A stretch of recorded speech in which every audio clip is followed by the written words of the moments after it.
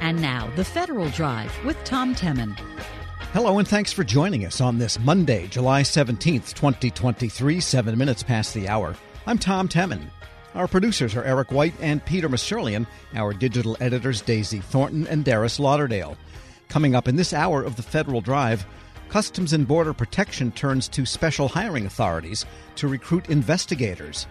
Plus, a group of VA nurses sounds the alarm on a new patient practice.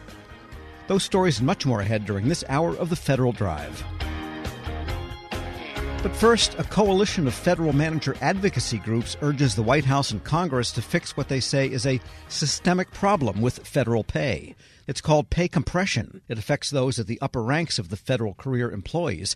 They aren't legally allowed to earn more than appointees, and Congress won't give them a raise. Federal News Network's Drew Friedman joins me with the latest. And Drew, just walk us through the details of pay compression. This is something that comes up from time to time, but it seems to be getting worse as the years progress. Right, Tom. It is, as you said, it's because there is a pay cap for political appointees, which are employees work for the government, but they're on the executive schedule. So those at level 4 and above are under a pay cap. And because of the way the statute is set, that impacts employees on the general schedule and kind of those upper levels. So usually about GS 15 is when you start seeing that what they call pay compression start to hit. And this does depend on, where the GS employees work and their spot exactly on the federal career ladder. But it's been an issue for several years. And as you said, it is something that gets a little bit worse every year as other employees on the general schedule who are lower down continue to get these annual federal pay raises. In other words, if, say, Gina Raimondo at Commerce is making, I don't know what they earn off the top of my head, but say $200,000, let's say, that means the highest paid career person there can't make more than $199,999.99. Yep, that's pretty much what the problem is. And that's why this coalition is kind of bringing this up now. And what are they specifically saying? They're saying that pay compression, as I said, it's become worse, and it's something that they're now saying needs a solution, needs a fix. It's something that the Biden administration back in March, when they released their 2024 budget proposal, they hinted at the idea of fixing pay compression. It was specifically mentioned in the budget, but so far we haven't seen any proposal or any specific legislation following that initial just hinting at this pay compression fix. So now you have groups, a coalition of manager advocacy groups for federal managers saying, where is this proposal? And they want to see more from the Biden administration. And they're saying generally that the Federal Salary Council and the president's pay agent just aren't doing enough to address these more systemic issues. So even though they say it's a good thing that there have been, for example, new pay locality areas that are going to be added in 2024, most likely, that's not enough to address these deeper rooted issues with the way the general schedule is set up. Yes, you do see agencies turning more and more to different narrowly applied authorities to, say, give their data officers or their chief technology officers or the CIOs more money. But, that's a process they have to go through, and it doesn't really apply across the board. I guess the administration could do several things or propose several things. It could prevail on Congress to raise the cap on politicals, and therefore everybody else could follow in the wake. Or they could say, let's just eliminate that provision that you can't make more than a political if you're a career. But nothing has come out yet from that promise of a proposal. Right. There's nothing yet that we've seen. OMB hasn't released any sort of way to specifically address this, even though it is something that the president's pay agent, which is this 3-person panel from the Office of Personnel Management, OMB, and then the Labor Department, they've said in many reports across many years that federal pay is an issue, that there need to be major legislative reforms. But so far, no one's made that specific proposal. And I think now we're getting a lot more frustration from the voices of advocacy groups. And one of those groups is the Senior Executives Association. And I spoke to Jason Breifel, who's their Director of Policy and Outreach, to hear more. The president's pay agent has written reports to the president for 20 years saying doesn't make sense and doesn't work. I read 20 years of those reports. You get to a certain point where it doesn't even matter if it's a Democrat or a Republican in the White House. They both are saying that the process in the system doesn't work, is leaving certain employees behind, and needs to be revisited.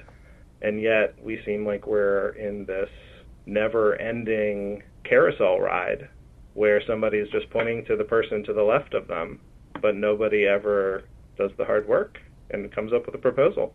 Well, I admire his intestinal fortitude for being able to read 20 years of pay agent reports, but this is more than just someone would like a better salary for themselves. There are larger effects here, aren't there? Right. I think the one of the questions is that there is this wage gap between the private sector and the public sector. So it's been federal sector wages have trailed the private sector for at least a decade, and that's according to data from the Bureau of Labor Statistics.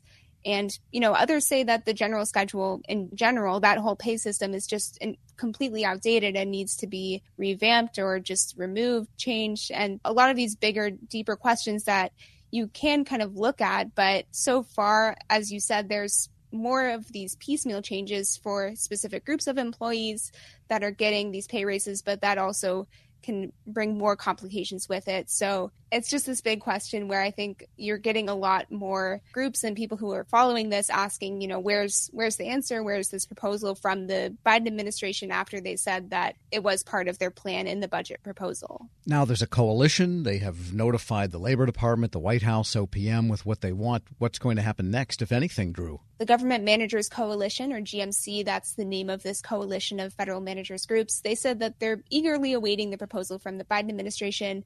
Again, they do say, thanks to OPM for putting out these new locality pay changes and that sort of proposal there, and that is a good step, but that there need to be these larger reforms.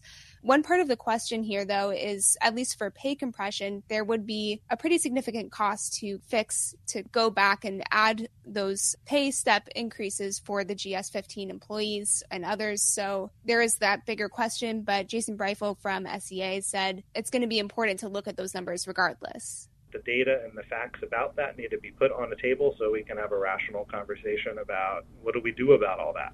But just being afraid that the number is big and knowing that agencies can't do anything with it is still no justification for the lack of leadership that we're seeing. If you read these reports from the pay agent, you can see a trend from administration to administration, year to year. They're like, man, this system's crazy. Somebody really needs to propose a better system here.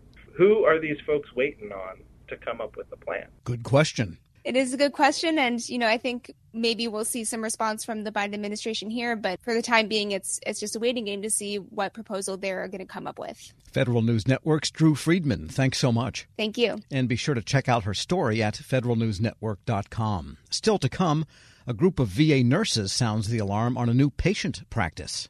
This is the Federal Drive with Tom Temin here on Federal News Radio, part of the Federal News Network.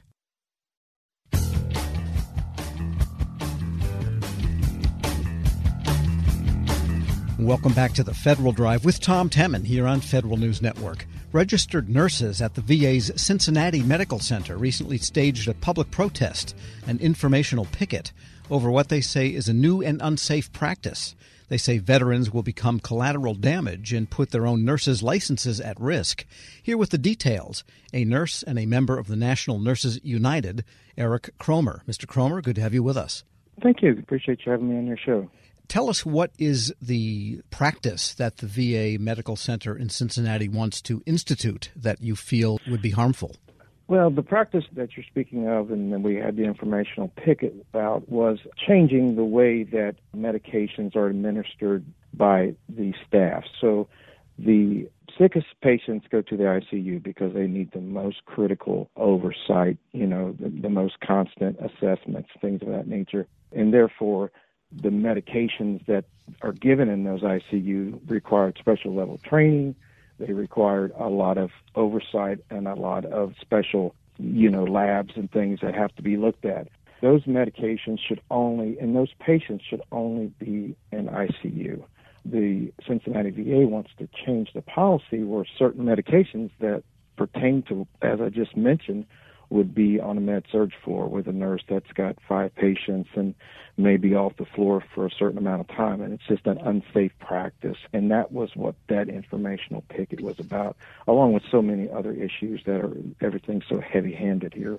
And we'll get to some of those issues, but just to clarify, these would take the patients out of the ICU that would otherwise have been receiving their medications in the ICU and having them receive those medications in a situation where there would be many more patients per nurse to supervise. Correct. Absolutely. And why do they say they're doing that? Well, they don't see an issue in it. We actually sat down initially with them, myself and one of the other union members here, and we voiced concern along with the pharmacist and the doctors who've told us privately, the pharmacist publicly, that those medications do not belong on a med-surg floor. Why they're doing it, we don't know. We've pointed out that it's unsafe, that it takes more oversight. It seems like they just hear that it takes more nurses and that we're just looking to have more staff, but we're trying to fight for the veterans so they get the highest and best quality care. And they trust us. The veterans trust us with their care, and we want to be good stewards of that trust. And it's a violation of their own policy. Their own national policy is what is so puzzling about this. You can actually look in their database, but here in Cincinnati, they believe that they can just do it their own way. And you said there's some other issues between the management of that center and the registered nurses that's underlying all this also. Oh, absolutely, yeah. Back in May, we had a very peaceful meeting. There was a group of us, about 12 of us, that went to the director's office or conference room, knocked on the door. We were invited in by her, and we were asking about a flexible schedule that we had been promised well over a year ago. We had about a 10-minute meeting. We felt it was productive. All the nurses went back to work after that. 2 days after that, we all got subpoenas from the federal police that we were being investigated. Not only being investigated, but we were read our Miranda rights. The police, that we went ahead and cooperated with the federal police. They did the investigation and sent it to the U.S. attorney. The U.S. attorney didn't see anything that was grounds for, any illegal action because it was, of course, protected, concerted union activity. And the local administration here still is calling upon different nurses to investigate them and just attempts to silence us and disintimidate any advocacy at all that we're trying to do for our veterans. I mean, we're just here for the veterans, and it's our job to advocate for us. And they get the best care here, the veterans do. And it's like we want the same thing. We should want the same things, but it just doesn't seem like the management here at Cincinnati VA wants that. We're speaking with Eric Cromer. He's a registered nurse at the Cincinnati VA Medical Center and a representative to National Nurses United. And when you went to the office, did you come with noises and placards or something, or was it a scheduled meeting? It was we call it an action, which is called a march on the boss, and it's just a way to get the attention of the boss, which in this case was a director, Jane Johnson. She was there with her co-director, Chris Schreigard. We just wanted to make them aware that our nurses were very concerned because, they had been promised this flexible schedule for well over a year, and it had been put off, and it just had gotten to the point where it was apparent that they were just not going to do it. And so when you do something of this nature, you just do it so they can see that this is what's causing your nurses to be upset. We want to attract the best nurses, and we want to keep the best nurses because registered nursing, there is a shortage around in this country. So we do need to do everything we can to keep the highest and best talent that these veterans deserve. And with respect to that flexible schedule, what would change in your work life relative to how it is now? It would make it better. In the private sector, most nurses, they prefer 12-hour shifts. They do what's called a compressed schedule, so they work 72 hours. In the federal sector, they do 80 hours. Now, they're about half the VAs across the country, they already do this, and it works out great. The actual productivity goes up, the absenteeism goes down, the overtime goes down. It basically lets the nurse have the same schedule as in the private sector where they work 72 hours and they get paid for 80. So it's a great retention tool. We've had many people that stayed just because they were promised this a year ago. We've had people that were promised this and they took a job here and they haven't been given it yet. So that extra day would mean a lot to so many. With child care and with job, burnout retention. And it helps you care for the veteran better because a happy nurse is going to provide better quality care as well. And that's 72 hours in a 2-week federal pay period, in other words. Well, I guess to the uninitiated, it sounds like if you have 80 hours of pay, why should you work 72 hours? How does that work in the private sector? Yeah, in the private sector, there's all sorts of different scenarios. I mean, I know there's they have a weekend option where some nurses will only work weekends and they'll get paid for the same amount of hours because the weekends are undesirable. So, I mean, there's all sorts of flexible options in the private sector that they use to recruit and retain nurses. This 72 for 80, what we're talking about, was something that was actually passed in Congress to retain RNs, and I think it goes back to 2012 or something, the actual statute that was passed. But it is one of the tools that the VA is given to retain and keep the nurses. Right, so it's optional for a given center to do the 72 for 80. That's correct. And right now I think we have about over half of the VAs around the country do it, and there's all sorts of studies that come out as far as the benefits of it. And what, created this concern, as far as this meeting, was it was actually promised to the nurses here at the Cincinnati VA via a town hall meeting Chris Reigart gave well over a year ago. So once he said, hey, look, we're looking at getting the 72 for 80 out for you guys, and this was in the midst of, when so many nurses were leaving and they were going to travel agencies and things like that, this was something that was stated in a town hall meeting to try to keep nurses from leaving and to bring new nurses on. So it was promised, and a lot of people got very excited about it, and here we are so many months later and we're still waiting.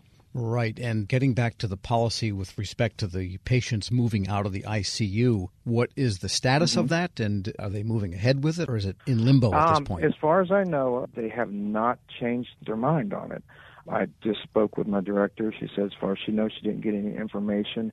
In the beginning, they were actually doing the right thing, and because, anytime you have a change in work, you're supposed to sit down with the union. And they actually did sit down with us, but when they saw that, the union was not going to be on board with putting our veterans at risk, they decided not to talk to us and use a very cowardly clause called 7422, which basically says that they don't have to negotiate with us because it's outside of the negotiating parameters. Right, so it's a potential at this point, but they haven't actually pulled the trigger on it. Correct. We're hoping that by bringing the concerns to the public and by, letting people know that if they bring their loved ones here, that, they could be at risk, that, maybe they'll rethink it because, it's something that I would not want to put anyone I love on a floor with not the proper trained RNs and staff to care for someone being on one of these drugs that, regulate your heartbeat, essentially are life-saving temporary medications. Eric Cromer is a nurse at the Cincinnati VA Medical Center and a member of National Nurses United. Thanks so much for joining me. Thank you. I appreciate you taking the time to take this call and to listen to our concerns. We'll post this interview at federalnewsnetwork.com/Federal Drive. Subscribe to the Federal Drive wherever you get your podcasts. Still to come, the Defense Authorization Bill for 2024 becomes a dartboard for peevish lawmakers. But first, Customs and Border Protection turns to special hiring authorities to recruit investigators. This is the Federal Drive with Tom Temin here on Federal News Radio, part of the Federal News Network.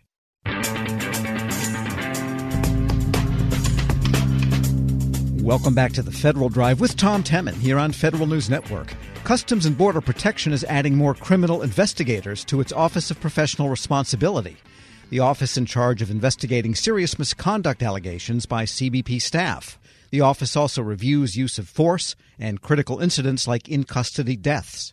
The agency is using several hiring tools, and for how it's going, Federal News Network's Eric White spoke with the Executive Director of Investigative Operations, Dan Altman. Within U.S. Customs and Border Protection, the only office that employs criminal investigators is the Office of Professional Responsibility. And most people might associate OPR with what would be a traditional internal affairs role within a law enforcement agency, investigating allegations of administrative or criminal misconduct on the part of our employees.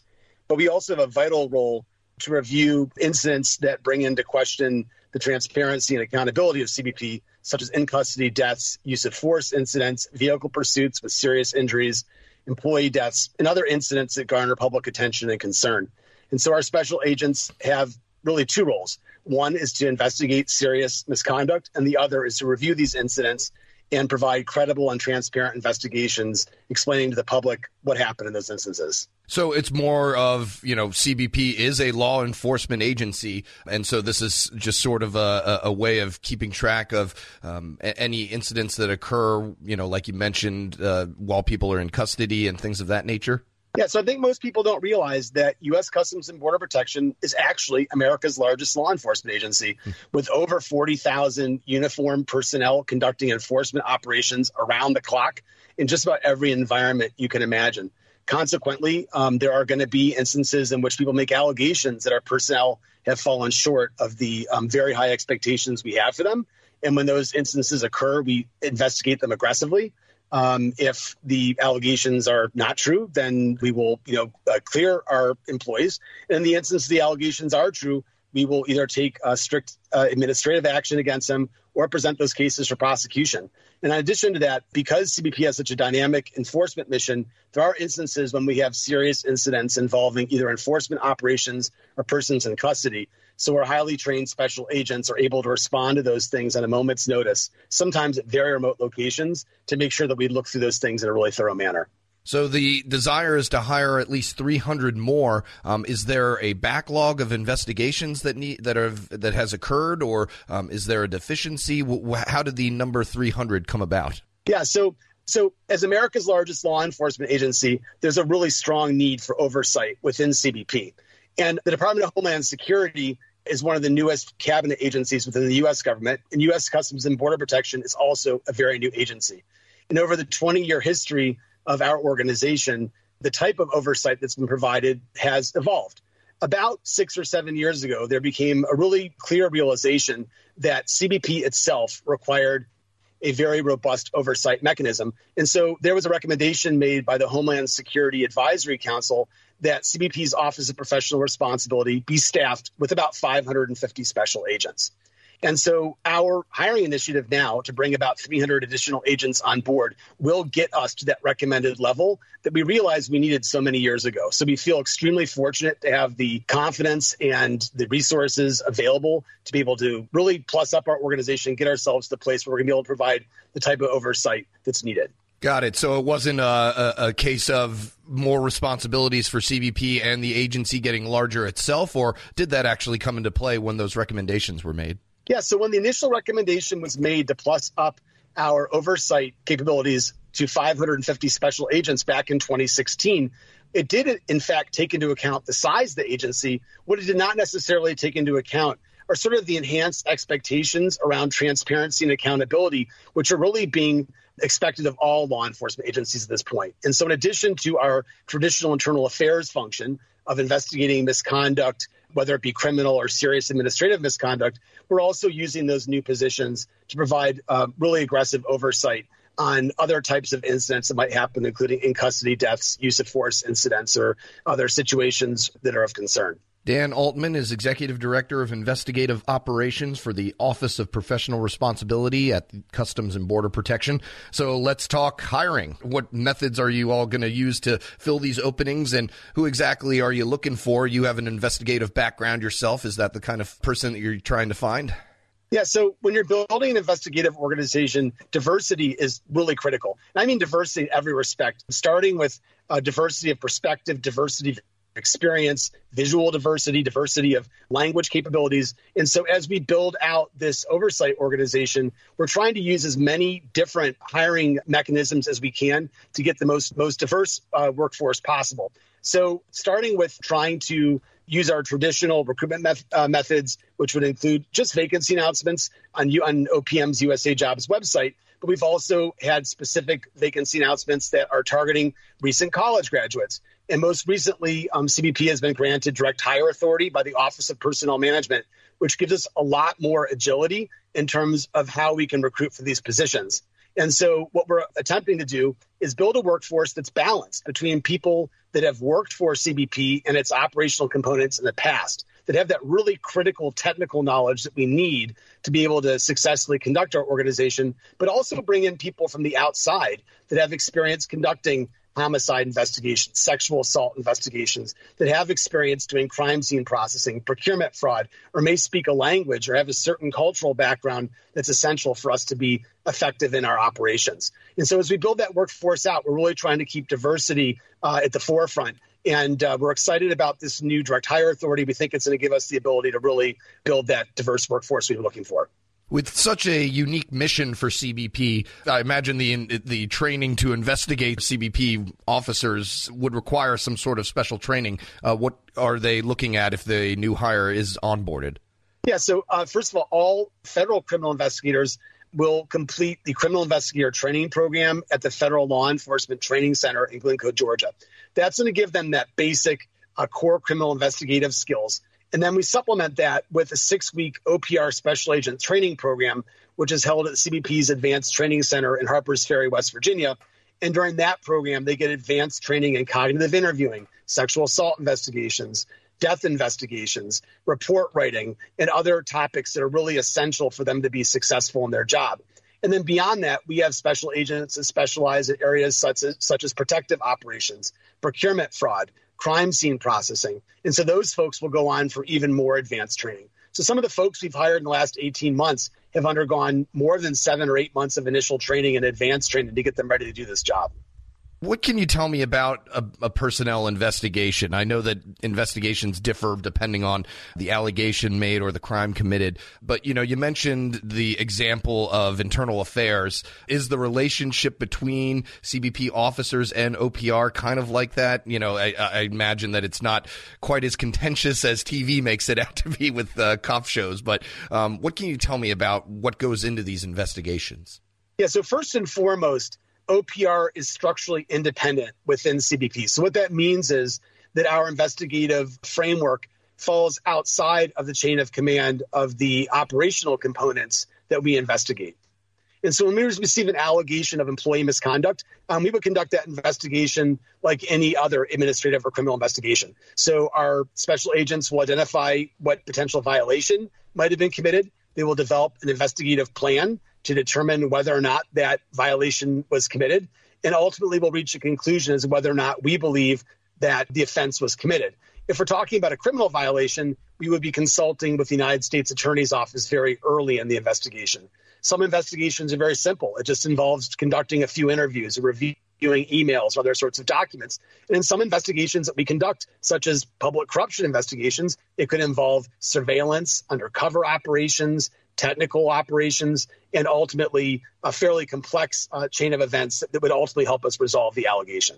Got it. And you mentioned the direct hire. You're hoping that'll speed things up. What kind of timeline are you all looking at? Have you made any hires yet? We're really excited. We're more than halfway through our hiring goal of bringing these new folks on board. And as we've been moving through the process, I think the word is spread about the opportunities at OPR. And so consequently, we're getting a lot of applications now for our positions. And so we're really just going through in a very intentional way, making sure that we're picking people that have the right skills and background that we're looking for our organization. So we're very hopeful that we'll be able to make the majority of the hiring offers for the new positions in the next several months. Dan Altman is Executive Director of Investigative Operations for the Office of Professional Responsibility at Customs and Border Protection. Speaking with Federal News Network's Eric White. Find this interview at federalnewsnetwork.com/Federal Drive, and be sure to subscribe to the Federal Drive wherever you get your podcasts. Still to come, the Defense Authorization Bill for 2024 becomes a dartboard for peevish lawmakers. This is the Federal Drive with Tom Temin here on Federal News Radio, part of the Federal News Network.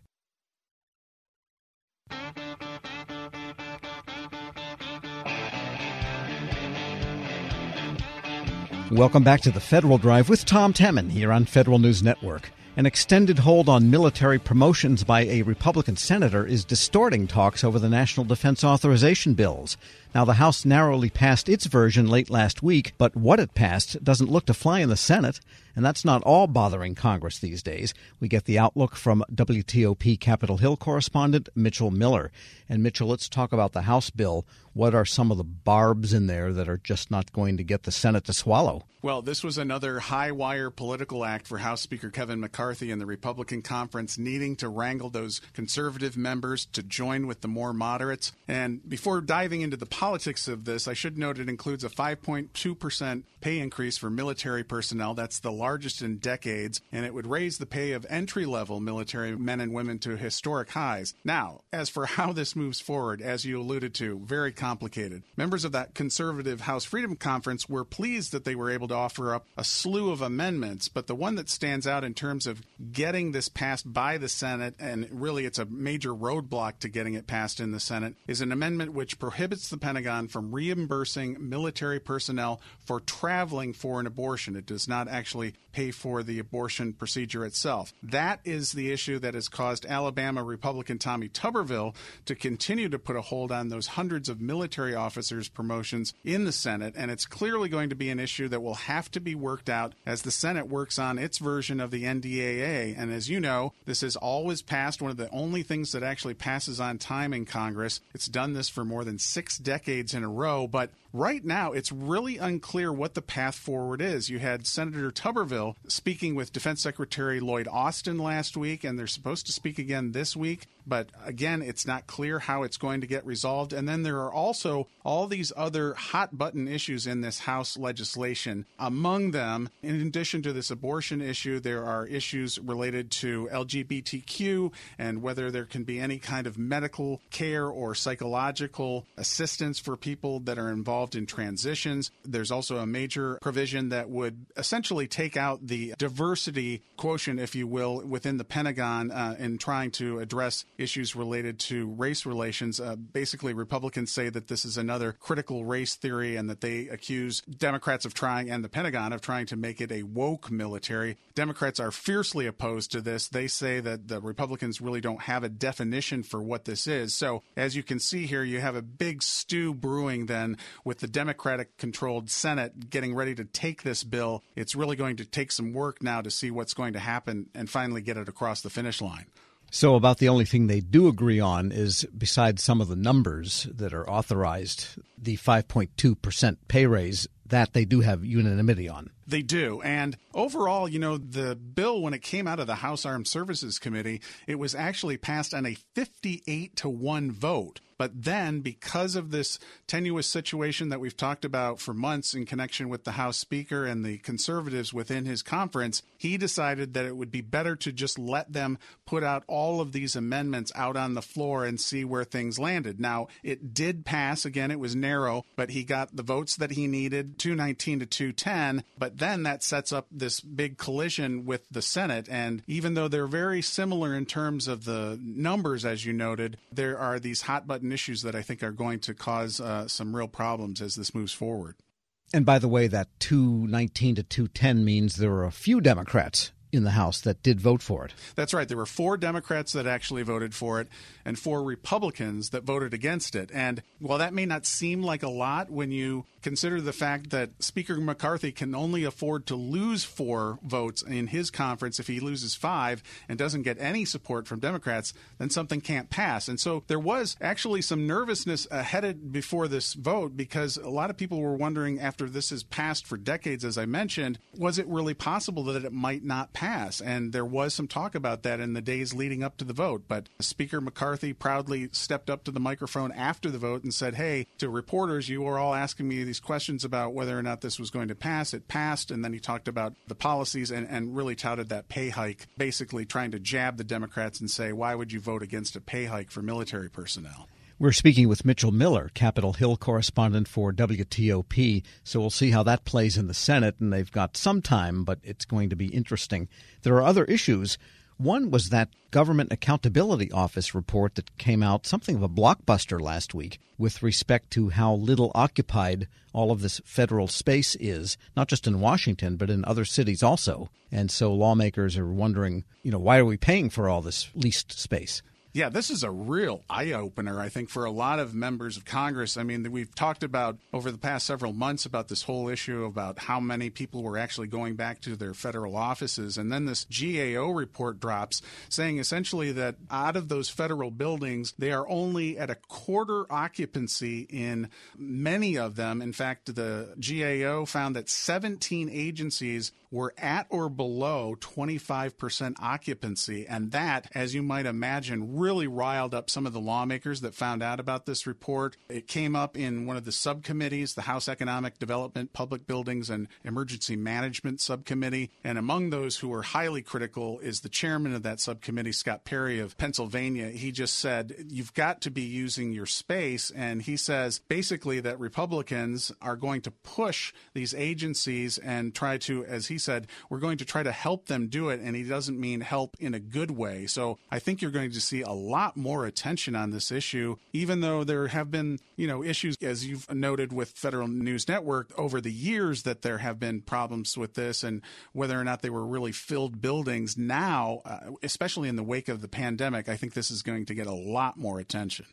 Right. So no legislation at this point actually specifically proposed, but it sounds like they could get at it through maybe appropriations and say, well, your rent allowance is 25% of what it was last year. Right, because we've already seen this actually with the FBI. A lot of Republicans have said that they need to take away the funding from the FBI so it won't move to its new headquarters. In fact, there's even a new proposal from Jim Jordan of Ohio, the chairman of the House Judiciary Committee, who wants to move it to Alabama in an existing building, saying that that could save money. Obviously, that's getting a lot of pushback from Virginia and Maryland lawmakers in the Washington region because they're still battling to see whether it could be relocated either in Northern Virginia or in Prince George's County. But yeah, I think you're just going to see lawmakers really getting a lot more micromanaging on these issues related to federal buildings because, let's face it, if a building is 75% empty and the government is paying all the money, whether they own it, they lease it, or whatever the situation is, it's just going to come under a lot more scrutiny from lawmakers. Yes, because if they own the building, and of course in the D.C. area, well, other cities too, then it's easier to consolidate. Right. Say, well, you know what, there are shared uses of federally owned buildings as it is now, so that's not an unknown thing to do, but maybe they can force a little bit more in.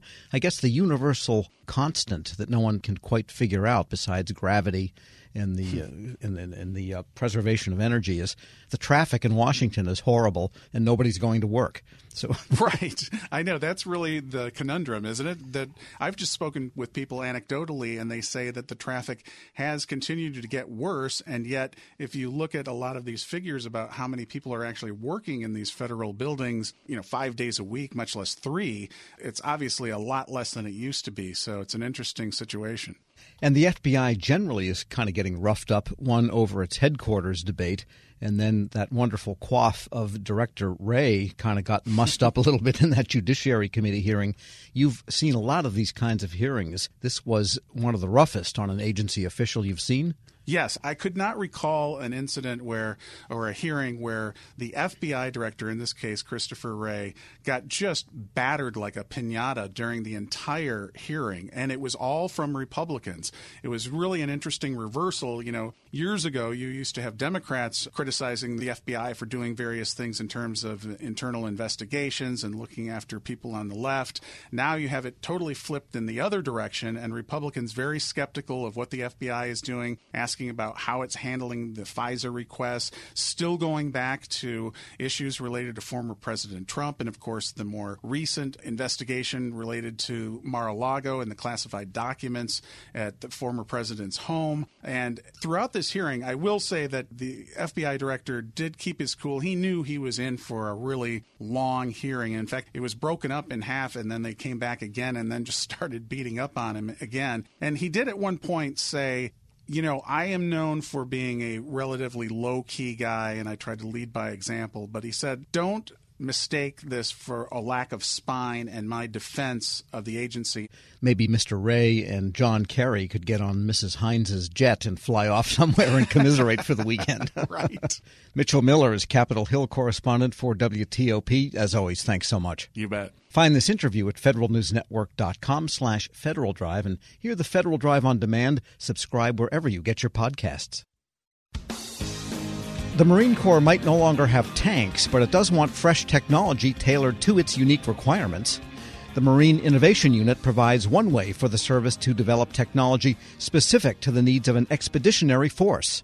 Federal News Network's Alexandra Lohr talked about the unit's priorities with the head of MIU's Defense Engagement Branch, Lieutenant Colonel Eric Chase. It really began with an assumption that if we weren't bound by traditional structure, MOSs, ranks. We could create something unique, a uniquely constituted pool of talent in the reserve force that could be tapped into quickly to help the Marine Corps accelerate to the operating paradigm that's envisioned in Force Design 2030, and to help address specific challenges in making that transition and getting to that future vision. This isn't just a technology adoption problem as we think about Force Design 2030. This is a people challenge. It's a talent management challenge. It's about process. It's about concepts of operation. It's doctrine. It's training. It's strategy. We've deliberately organized and staffed the unit to be able to work across these challenges holistically, with FD 2030 as the North Star. And so is it a lot of reservists, or are people transferring in for 2 years to work on something and then going back to their units? We fall into a traditional SMCR, Select Marine Corps Reserve structure that spans the gamut of kind of traditional reservists, so to speak. But we also have reservists that have been activated on short tour orders. What sort of projects do you work on? Tell me a little bit about the kinds of things you do. I'll give you two examples. The Marine Corps, as we've been thinking about the future operating environment, I'm sure you've heard a lot about retooling and rethinking what Marine regiments could look like in the future. And we have these Marine regiments focused on operating in and around the littorals, right? MLRs, Marine Littoral Regiments. One requirement that popped out of this experimentation was a potential need for small craft. So this small craft, watercraft requirement was something that MIU got involved with. And, in working by, with, and through the Marine Corps Warfighting Lab, as well as the Defense Innovation Unit, MIU provided input into a roadmap for how these capabilities could potentially support the total force, potentially support experimentation around these Marine Corps littoral regiments, and vis-a-vis some non-traditional acquisition methods. MIU helped accelerate the project from ideation to commercial solicitation in under 5 months.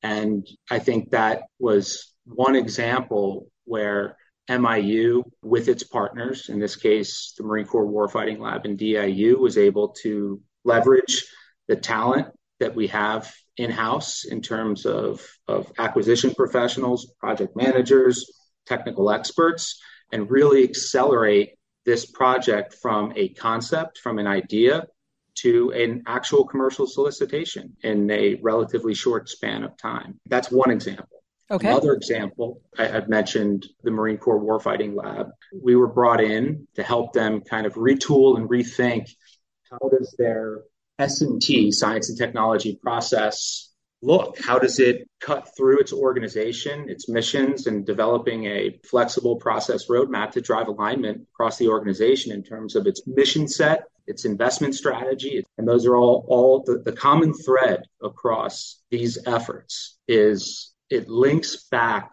to the driving assumption that underpinned the Marine Innovation Unit. Do you have reservists come to you and say, hey, I've got a really great idea, I'd like to work on this, and then they work with MIU to do that?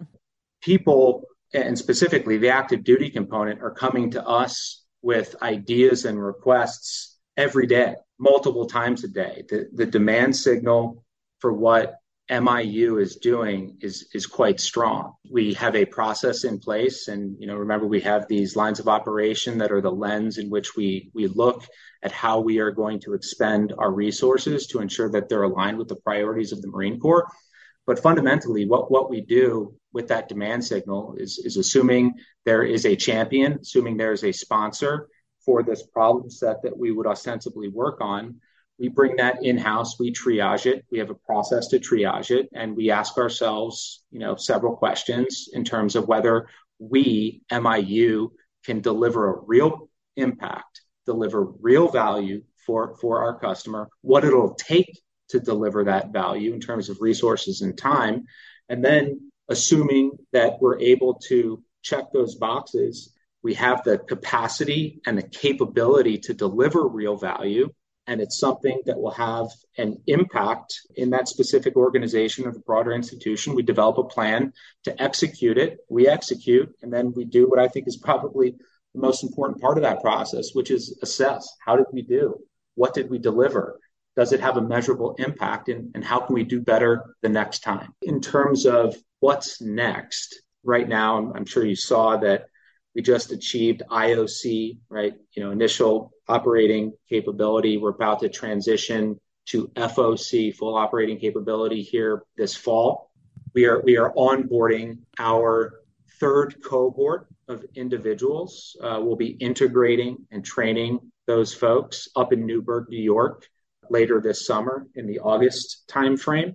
And as we think about integrating that next cohort, as we think about transitioning from IOC to FOC, we're really going to be moving from building this plane and flying it, quite frankly, flying and building to flying. So we're going to be transitioning into an execution mode going into FY24. But keep in mind, Alexandra, we have been executing and delivering value to customers basically since the inception of MIU. Right now, we are working on somewhere in the neighborhood of 100 engagements, ranging, in different states of completion across each one of our lines of operation. Lieutenant Colonel Eric Chase of the Marine Innovation Unit speaking with Federal News Network's Alexandra Lohr. Check out Alex's story at federalnewsnetwork.com. This is the Federal Drive with Tom Temin. For the latest updates, stay with federalnewsnetwork.com or follow us on Facebook, Twitter, and LinkedIn. I'm Tom Temin.